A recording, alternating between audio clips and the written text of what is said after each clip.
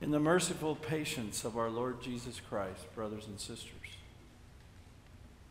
have you stopped to think that of all the leaders that God chose to work with and throughout the Bible stories, in that grand meta-narrative, how every single one of them were men with weaknesses with whom he had to bear up in tolerance? He makes the perfect man, Adam, and he flubs it up for all time with sin. He chooses Noah, and Noah is a man of righteousness, a preacher of righteousness, and Noah, after the flood, ends up naked, drunk, passed out in a tent. Abraham promises, a man, a friend of God, gets the promises with Sarah and wavers and does that thing by taking Hagar, his mistress, or her servant girl, trying to make a child not God's way. Isaac, his son, a leader, the next patriarch, plays favorites. Jacob deceives Isaac to get his brother Esau's birthright and still shows those patterns throughout his life that God puts up with. Joseph brags about his dreams. Moses is angry enough and kills a man. Then he later doubts at the burning bush, and he hits the rock at the end of the 40 years wandering. He had to be patient with Moses. Keep going through the judges, and Gideon lets them worship the vest, the ephod he wore in the battle, and Samson is a womanizer. And you get to David, and there's Bathsheba, and then counting his fighting men at the end of his life as if it's all about him. Elijah the prophet is not trusting the will and the promises and providence of God, and he's all depressed as if God died. Jonah, the reluctant prophet that doesn't really believe in grace. You got the Apostle Paul, who says, I know I'm inspired to write Scripture, but the good I will to do, I do not do, and the evil I don't want to do, that's what I practice. A wretched man that I am. See, it's just all through the Bible. And is it then any wonder, and why would we even single out Peter, James, and John in the story at Gethsemane, that Jesus was failed by his friends? And he was. So we go into Gethsemane and we see this, and they are men with whom God is patient. And Jesus, the main thought of each Wednesday night is a question Jesus asked. And right in the middle of this reading from Mark's Gospel, Jesus asked, could you not watch with me for 1 hour in prayer? Just stay awake with me. I'll read it now. It'll be up on the screen so you can follow along, but it's printed out for us in our folder. Mark chapter 14. They've been at the upper room, they've had the Lord's Supper, they've crossed the Kidron Valley, they're on the Mount of Olives in Gethsemane, which is the word Gethsemane means wine press, where there's a wine press there where there are olive trees. And here it goes, verse 32. They went to a place called Gethsemane, and Jesus said to his disciples, sit here while I pray. That's 9 of them had to sit there, kind of at the opening of the garden. He took Peter, James, and John along with him, and he began to be deeply distressed and troubled. And these words, deeply distressed and troubled, are very picturesque words for being completely undone as a person. My soul is overwhelmed with sorrow to the point of death. It felt like he was going to die from the sorrow and anxiety. He said to them, stay here and keep watch. So 9 left at the opening, go further, 3 left, and then he's going to go a little further. Going a little farther, he fell to the ground and prayed, and that falling to the ground is a tense for continually falling and like flopping like a fish. This isn't a cute little kneeling at a rock and the moonlight's coming through the clouds. This is a man that's in total distress. And he's on the ground, and he prayed that if possible the hour might pass from him. Abba, Father, he said, everything is possible for you. Take this cup from me, yet not what I will, but what you will. Then he returned to his disciples, and he found them sleeping. So he said, where the three are sleeping. Simon, he said to Peter, are you asleep? Couldn't you keep watch for 1 hour? Watch and pray so that you will not fall into temptation. The spirit is willing, but the flesh is weak.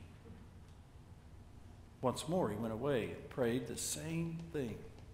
When he came back, he again found them sleeping because their eyes were heavy. They did not know what to say to him. Returning the third time, he said to them, are you still sleeping and resting? Enough. The hour has come. Look, the Son of Man is delivered into the hands of sinners. Rise, let us go. Here comes my betrayer.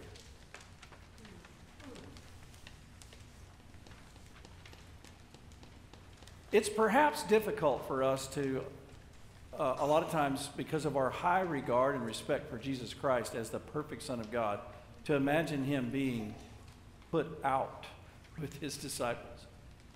But this is a great mystery of the person of Christ. He is God and man at the same time. He is not a sinful man, but he's a man who has emotions, and being put out with somebody is not necessarily sinful.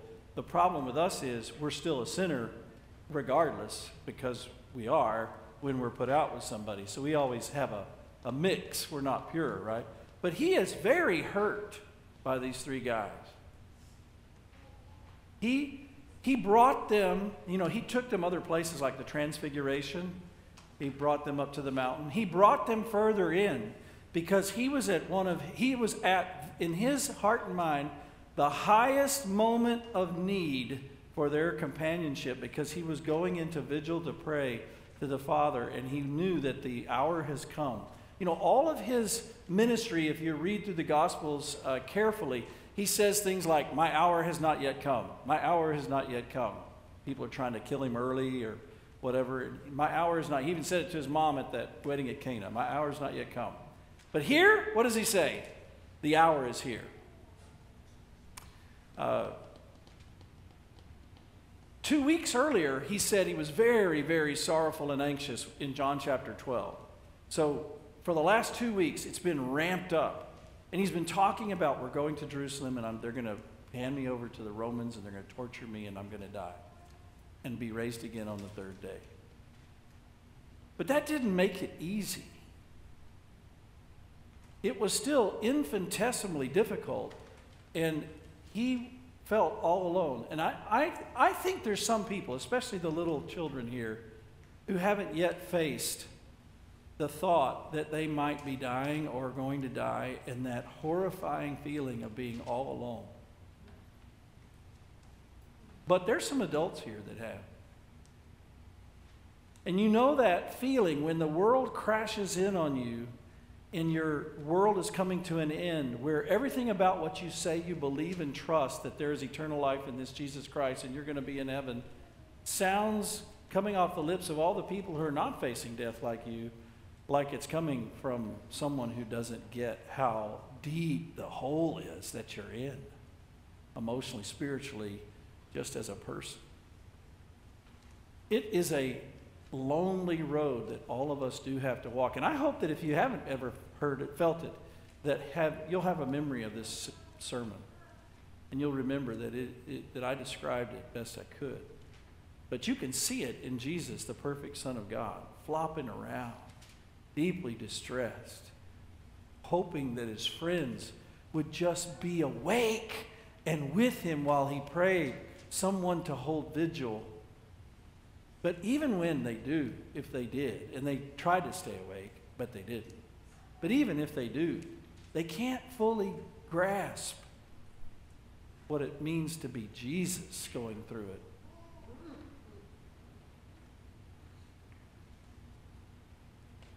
And yet he's patient with them. I've been highlighting that he was put out. Well, I showed you the question, could you not watch with me 1 hour? Are you still sleeping? That's the way that ought to be read. Not, are you still sleeping? Right? But he doesn't reject them. He keeps coming back The one who's going to face hell on the cross for all people and death and the rejection of the Father, he's coming back and arousing them and talks to them about their being tempted to fall away from him. He's worried about them, even though he's put out with them. He loves them. He's not rejecting them. Remember just earlier at the Lord's Supper when he said, you're all going to fall away on account of me? Peter said, I'll never fall away. I'll die for you. And Jesus said, Satan has prayed for you to sift you as wheat, and when you have returned, strengthen your brothers. But before tonight's over, you're going to fall away, and even you're going to deny that you know me 3 times.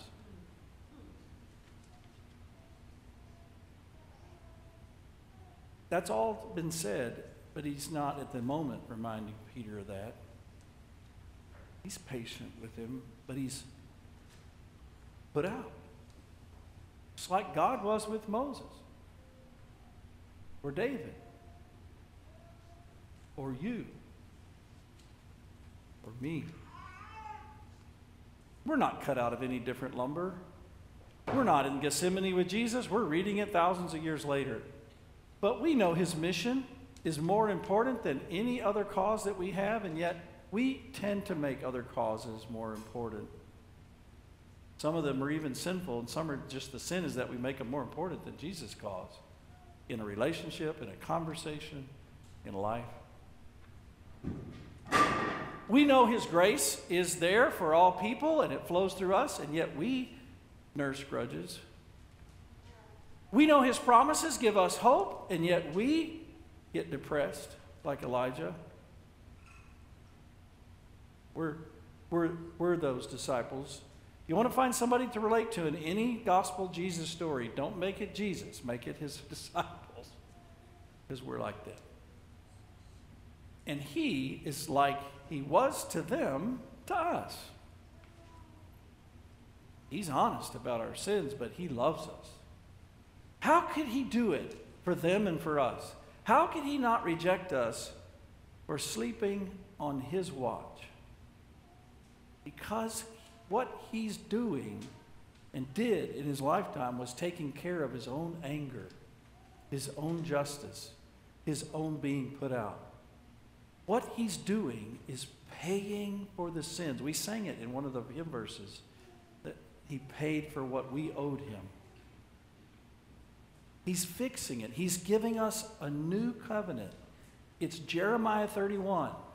The new covenant will be, I will forgive your sins and remember them no more.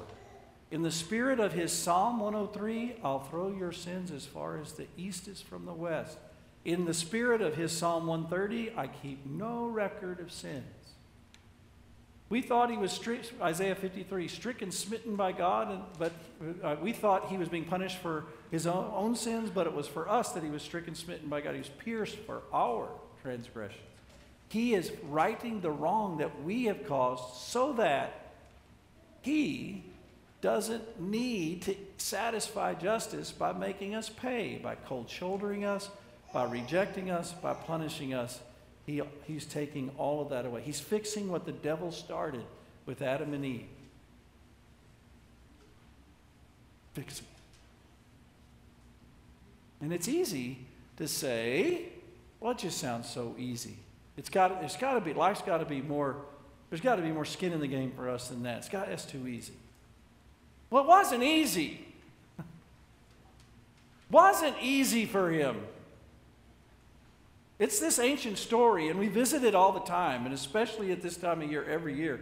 But don't get soft on it. This guy is the holy, only begotten Son of God, and he is talking to the Father in prayer about the fact that the Father's about to treat him like dirt, like an arch enemy, and they have agreed on it from eternity. We will never know what it was like to be that close to God and yet know that you were going to endure and be that far away. That sense of loss. We all know how much we crave and wanted and are appreciative if we got it, our parents' acceptance and love and affection. And if we see when people don't get it, how it devastates their life. Imagine being the holy, only begotten Son of a Father in heaven and knowing that that was going to be fractured. Let this cup pass from me. That was not easy. We'll never know how it is to be a pure person, completely void of any bad motive, and yet to be demeaned and punished like a liar and a cheat and a bad, I can't even say the word. To be treated like that. To be so holy in your motives and to be treated. That wasn't easy. And we could go on, right? But we won't. We know what we're talking about. It wasn't easy. It was hard. And he wanted it to pass from him. He wanted it to be another way. But he didn't want it to be another way if it wouldn't fix what was wrong between you and him. He wanted to fix that. That's why Hebrews 12 says, for the joy set before him, he endured the cross. The joy was redeeming your soul and fixing what's wrong between you and him that you have caused and that I've caused. Did it. It's interesting to watch Peter pass through this whole relationship thing with Jesus. So he renames him, Simon, right? He says, here, Mark kind of picks up on that. He says to Simon, Peter, right? He renames Simon Peter, owning him, making him his own. On this rock I'll build my church, the confession of faith of Peter. Then Peter, he's the spokesman, and then he says nothing should ever happen to you, Jesus. And Peter's got the inside. He's with these two other guys, and he always gets to be close. He feels close. He is close to Jesus. He's a leader. He gets a lot of things the other guys don't get just by God's grace. And then Peter says, I'll never deny you. I won't fall away from you. And Jesus tells him, you're going to deny me 3 times. And then he's sleeping. So that conversation, now he's sleeping. And then he goes through the denial. And the rooster crows twice, right? And then what happens next? They're taking Jesus out. They've already pulled his beard out, spit at him, beat him up. The Jews have. And they're taking him out, and he passes through the courtyard where Peter is, and what does he do? He just looks at him. That is. And he undressed Peter's soul completely. There's just no great self-aggrandizing, I'll never deny you phrase to hide behind. It all came true in one night. He's naked before the one that loves him. And Peter knows that he sees Peter loves him. Even later, remember, Lord, you know that I love you, right? But he is the problem. Peter knows he's the problem. So he goes from not knowing he's the problem, being told he's the problem, sleeping, denying Christ, having it revealed to his soul that he knows he's the problem, repenting, weeping bitterly. Judas didn't repent. Judas went out, hung himself. He was sad, but he wasn't repentant. And then Peter gets reinstated by the love of Christ there at the side of the lake later. He goes through all of that. He's the guy sleeping. And he's hardened in the love of Christ in this relationship. And he is stabilized by grace, not by his performance. Do you see where I'm leading?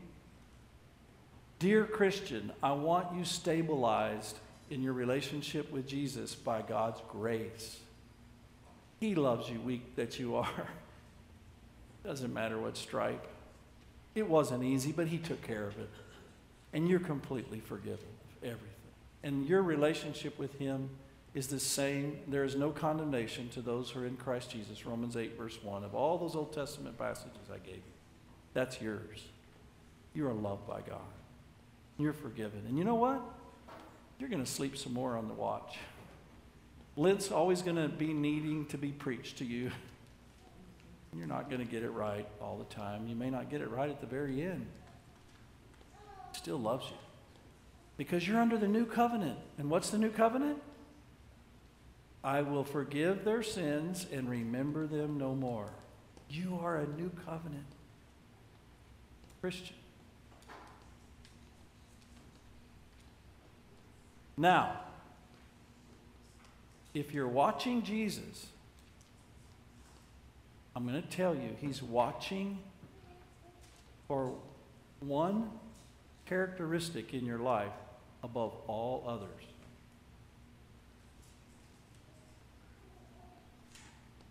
That would flow out of you trusting what I just told you, that you're a person of the new covenant by his declaration. You know what that characteristic that flows out of faith is? Grace. That you would be a grace person to everyone who's ever hurt you or let you down. That you'd stop holding everybody accountable. In Holy Week, and I'm closing this out, in Holy Week, before Gethsemane on Tuesday, in the middle of a discussion about how Jesus cursed a fig tree that bore no fruit, it's interesting because in Mark's gospel, it doesn't appear in the other gospels that tell the same story. So you got to harmonize them. Jesus is saying that if God doesn't see the fruit of faith of his gospel bearing fruit in your life, then you'll have a time of grace, and then it comes to an end. And this is what he says. This is the interjection. It's not in the other gospels, but it's in Mark's gospel in this story that we're looking at tonight. If you're standing there praying, and there you remember that you have something against someone, forgive them right there while you're praying, so that your Father in heaven will forgive you. That's like that, forgive us our trespasses as we forgive those who trespass against us. It's that one thing that seems like its love is conditional, but it's actually a condition after the pure grace, that you would let the grace of God flow through you and not be a law person. And it confronts that thing that's left in you called the sinful nature, and it kills it. If you want to be a person who's not going to forgive everyone else, then you're not letting God's grace be God's grace for you. Remember when we were confessing our sins from 1 John chapter 1, and I said the first two verses today are from that? Well, the last verse also is an allusion to it. You know what it says? It says he died, when I give the absolution, it says he died for the sins of what? The whole world. I don't want to just give you this kind of warning, but without giving you how it works, how the gospel works. When you think of someone that's hurt you, let you down, and you're upset with them again on your watch, I want you to picture Jesus dying for them. It's easy to picture him dying for you, but I want you to picture Jesus dying for them. And as you're standing at the cross and you're looking at Jesus dying for the one that hurt you, I want you to say, Lord Jesus, what about him? Picture Jesus dying for him. Would you even need to ask the question? No. The grace purifies you again, forgives you and your partner sinner, and everything is under grace. That's how you keep watch with Jesus, who was patient with his apostles in Gethsemane. It's by believing the grace is yours and then making sure that grace is also the people around you by the way that you forgive them in Christ. Amen.